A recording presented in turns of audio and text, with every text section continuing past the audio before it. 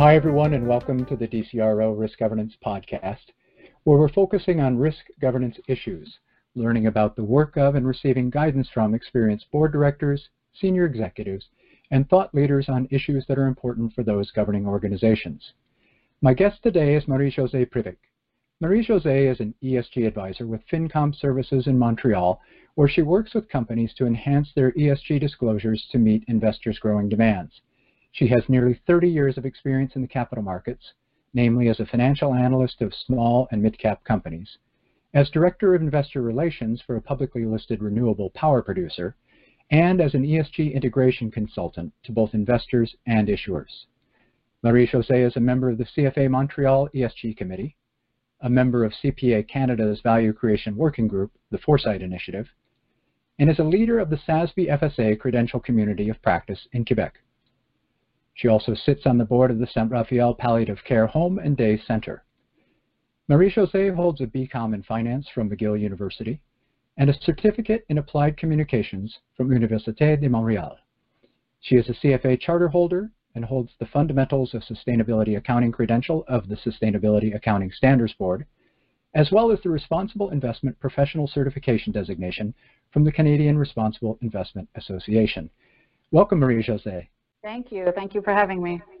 I'm really glad to have you with us today. This is a conversation I've been looking forward to for a few weeks since we first started talking about it, because this is a subject that's near and dear to my heart.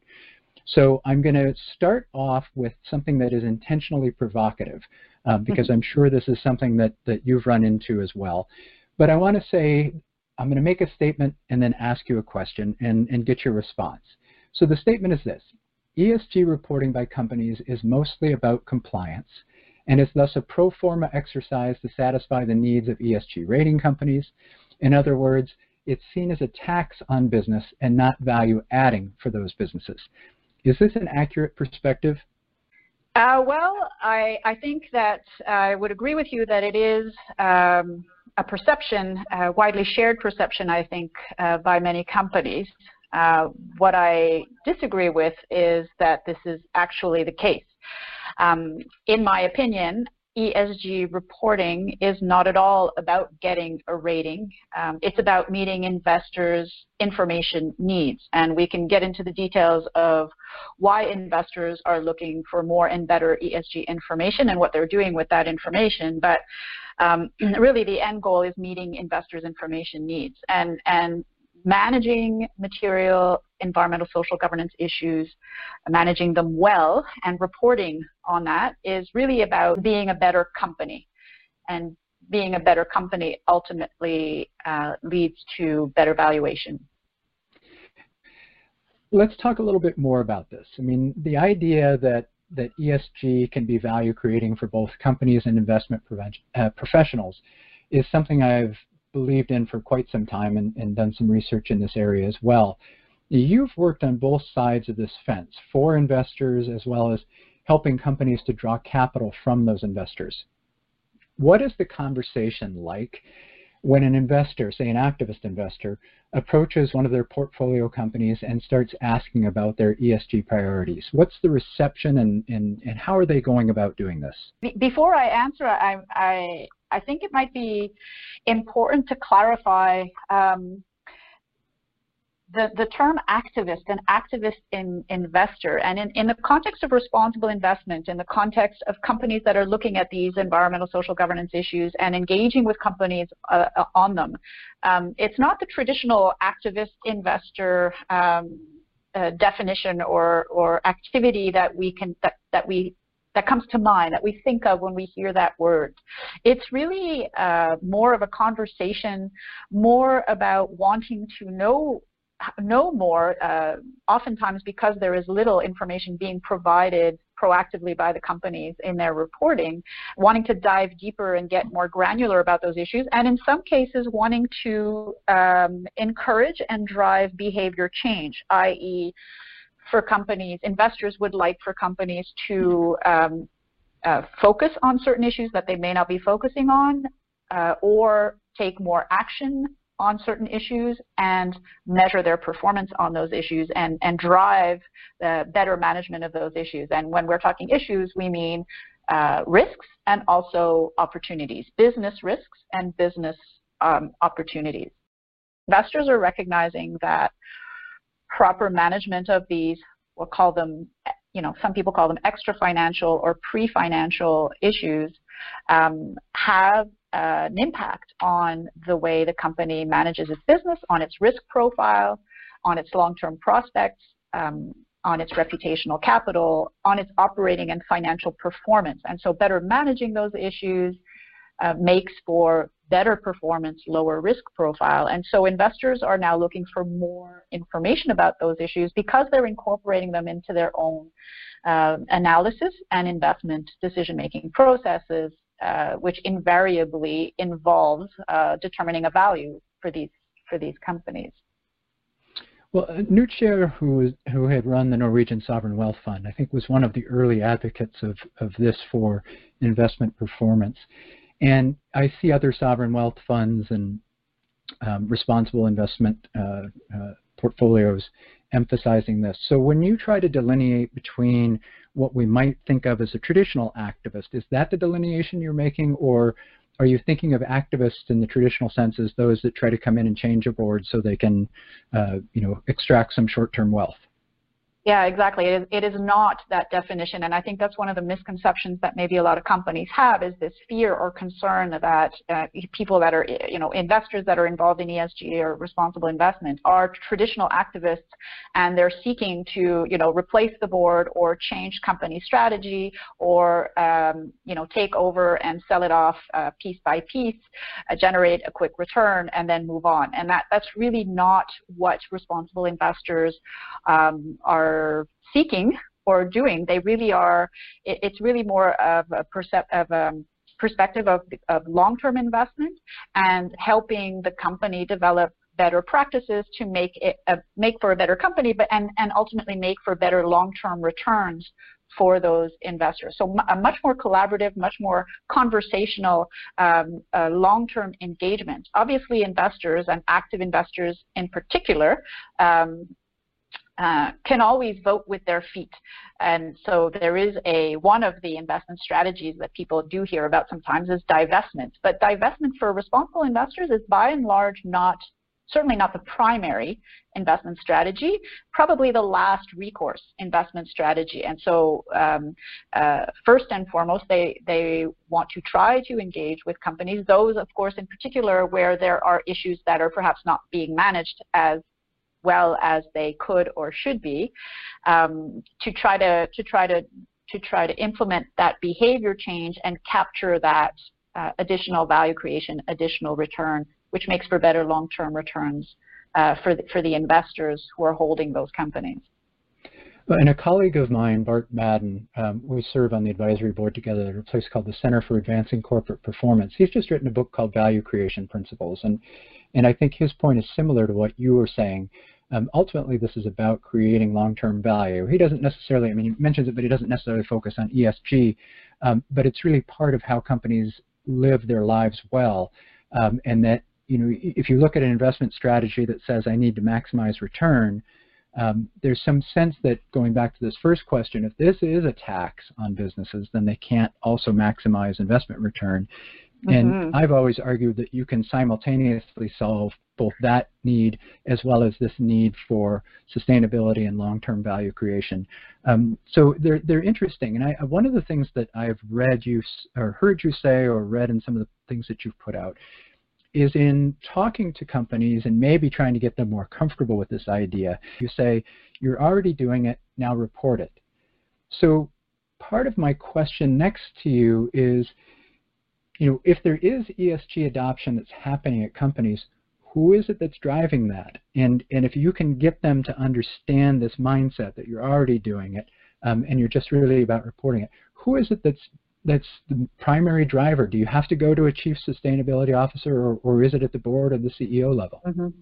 So great question, and maybe before I answer that question, back to your reference to when I say you're already doing it now reporting, actually reminds me that maybe it's a good idea to spend a little bit of time of clarifying what do we mean when we talk about ESG issues, in particular material ESG issues, because in relation to this aspect of value creation, in relation to, an investor's objective of maximizing return, and are the two mutually exclusive, or actually are they mutually beneficial? It's materiality is the key determinant that makes the difference. And back to your first question and referring to it being a tax, and getting an ESG rating is a tax. Because I happen to think that it is value creating, and we could talk about how I see that happening, I would suggest looking at it as an investment rather than a tax. It's an investment in being a better managed company with better long-term prospects and a lower risk profile. So is that being driven, if you can get to that place, which I agree with you, I think is a really important change in perspective. If you can get to that place, do you find most success in getting there at the board level, CEO level, or does it come from a little bit lower in the organization? Yeah, so if you're asking me who's doing sustainability or ESG within a company, pushing for ESG adoption, where it sits in a company, which is a question that often comes up, is where should it sit and who's doing it? The answer is it depends, and it can be a variety of different places or departments. It could be a sustainability department, it could be communications, it could be investor relations, it could be finance, it could be increasingly the corporate secretary because of the connection to the board. It could be risk management, the enterprise risk management, or it could be those responsible for formulating strategy. If you're asking me who should be driving ESG adoption, that's a different question. It definitely, in my opinion, should be the top levels of the organization, i.e. the board and the C-suite. In particular, the CEO, because I think he is ultimately the one who's accountable, and he needs to be conversant, fully conversant about sustainability as it is integrated into all of the different processes and mechanisms of the company. But when you talk about, overall governance, when you talk about risk, when you talk about strategy formulation, when you talk about not only managing but also reporting and accountability for the company's performance, all of those things are board responsibilities. And therefore, ultimately, sustainability, ESG, is a board responsibility. Yeah, so when we get to the should, I think that's important for goals and objectives, is to see where you'd ultimately like to get to. And I think that you touched on this just a second ago about materiality. And I've also read somewhere where you've written that there may be 20 to 40 issues that are important for companies when they look at their ESG factors. Let's call them factors instead of ratings. But that tends then to drop to, say, maybe 5 or 6 that are crucial for each company.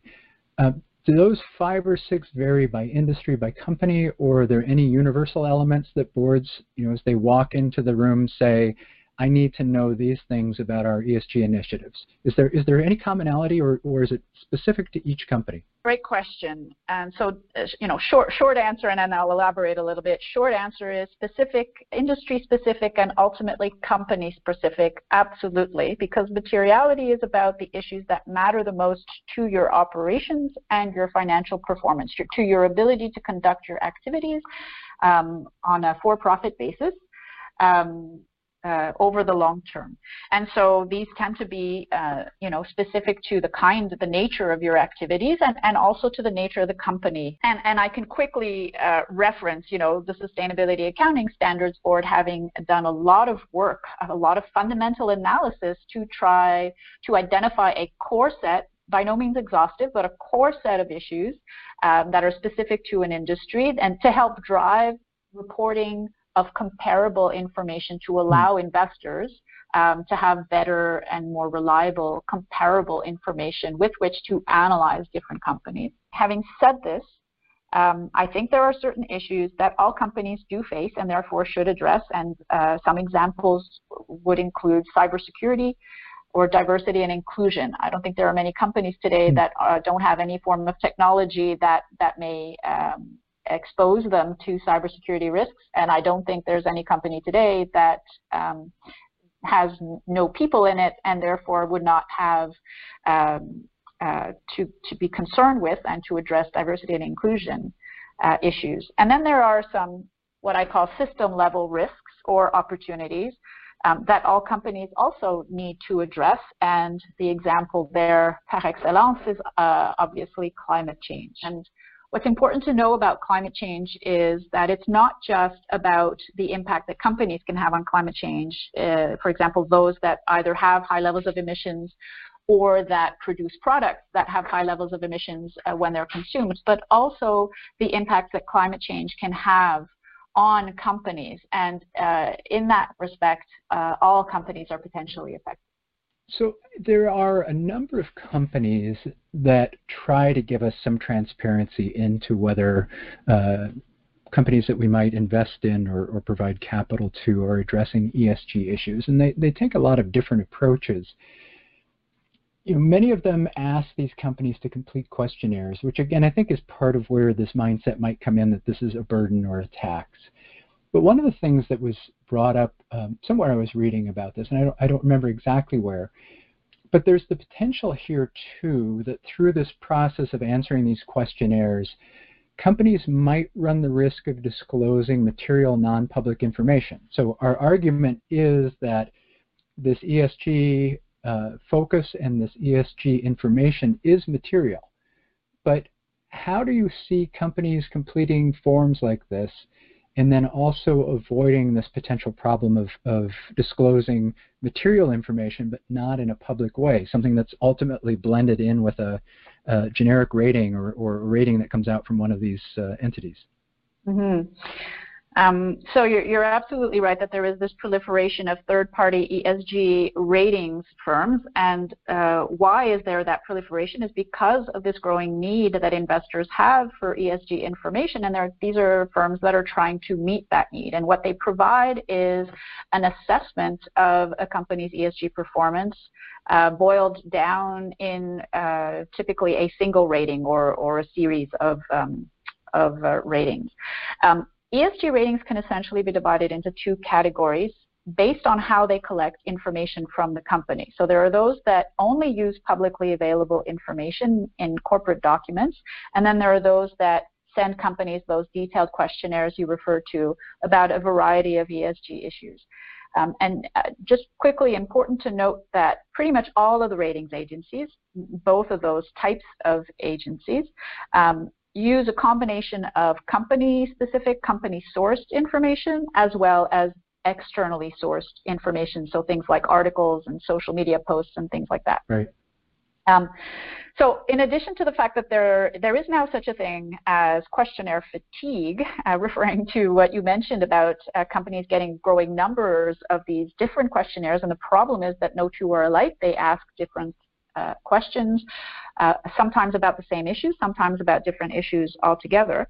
But I do have concerns about the questionnaire-based model specifically, exactly in the sense of your question, this notion of potentially providing material non-public information.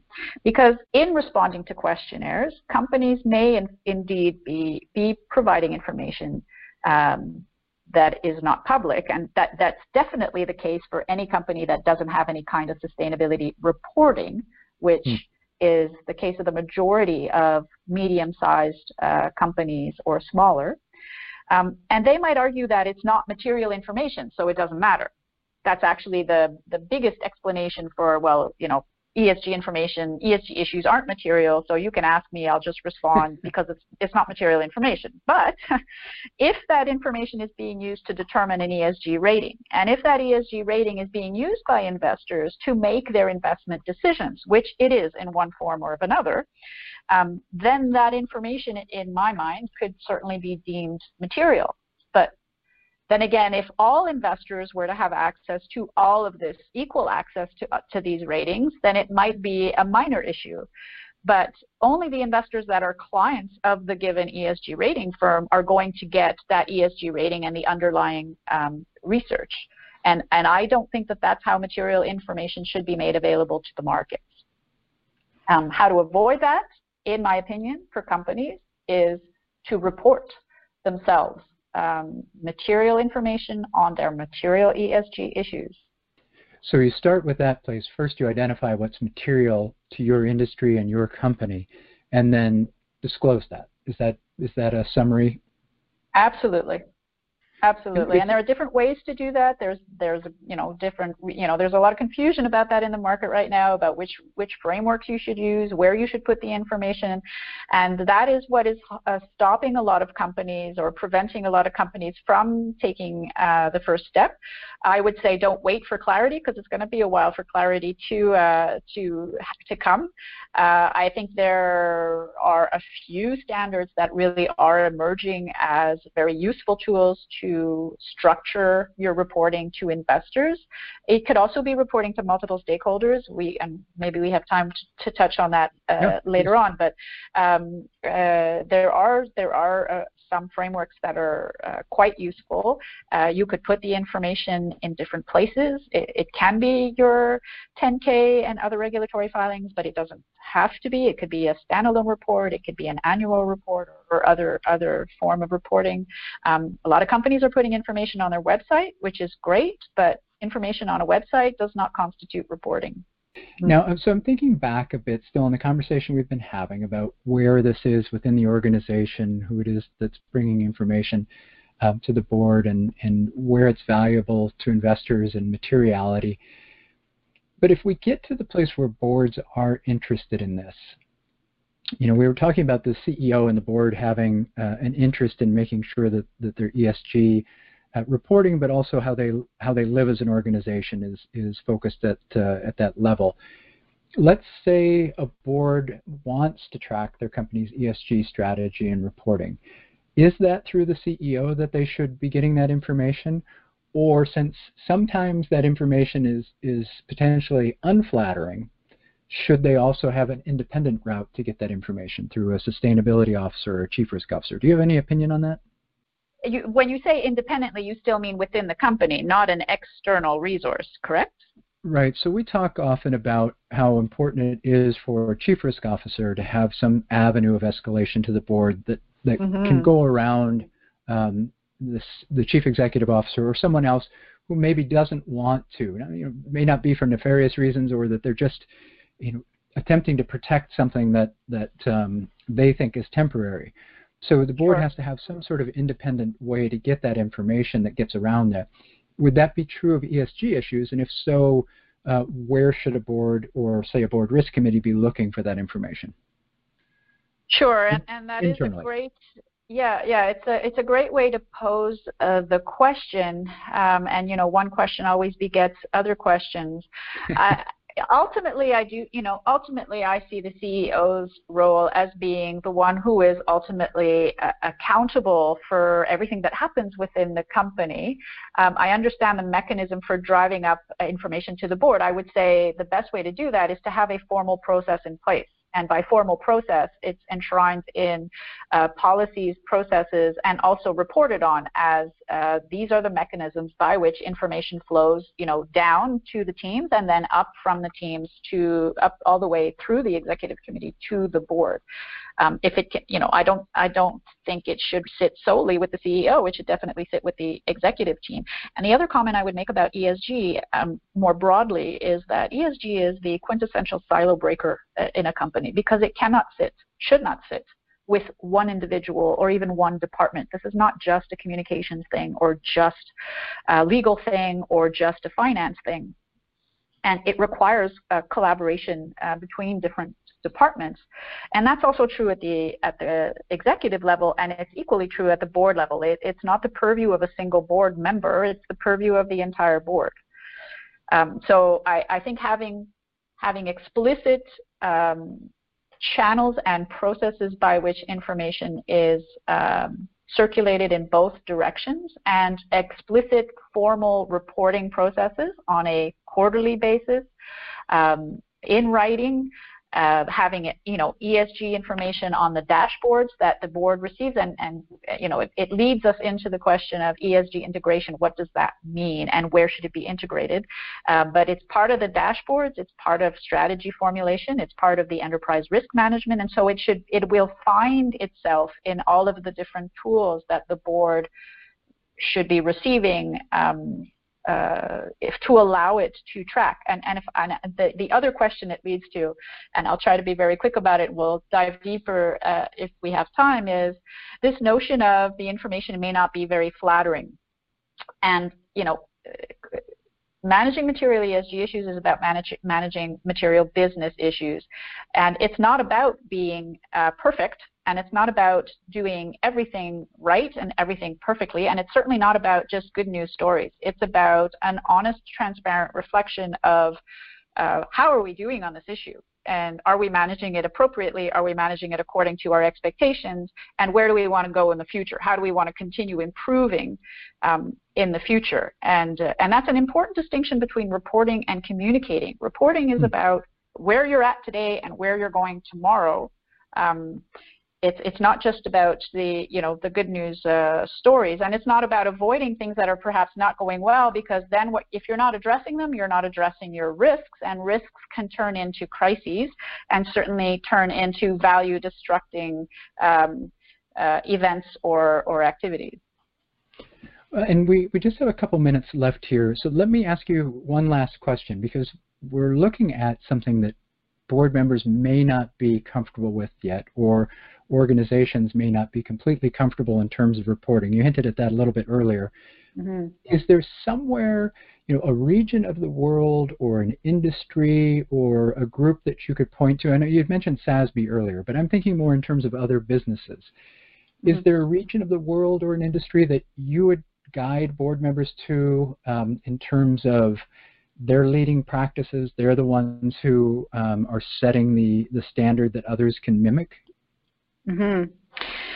Well, especially in terms of reporting, if you're assuming that reporting is a proxy for doing, because it's very difficult to know unless you're inside the company that they are actually doing what they say they are. And then there's that whole notion of greenwashing that we hear a lot about these days, both for investors and companies. When companies claim to do things, are they really doing them? If you're using reporting as a proxy for doing, I think that one of the leading regions in the world is definitely Europe. They've been at it for longer. They have sustainability ingrained in their culture more deeply than I think anywhere else in the world. That's not to say that it's not happening everywhere else. I think other regions are moving quickly, catching up quickly. But you see it in the maturity of the reporting of these companies, a lot of them evolving to integrated reporting, which requires integrated thinking, i.e. sustainability practices are not something that is separate from other business practices. The larger companies doing better than the smaller companies. Most large companies in the world, including those of the US, are reporting on their sustainability practices in a very extensive way. After that, it requires a little bit of digging and scratching and asking questions to determine whether they're doing it for real. But by and large, I think companies are genuine in their approaches.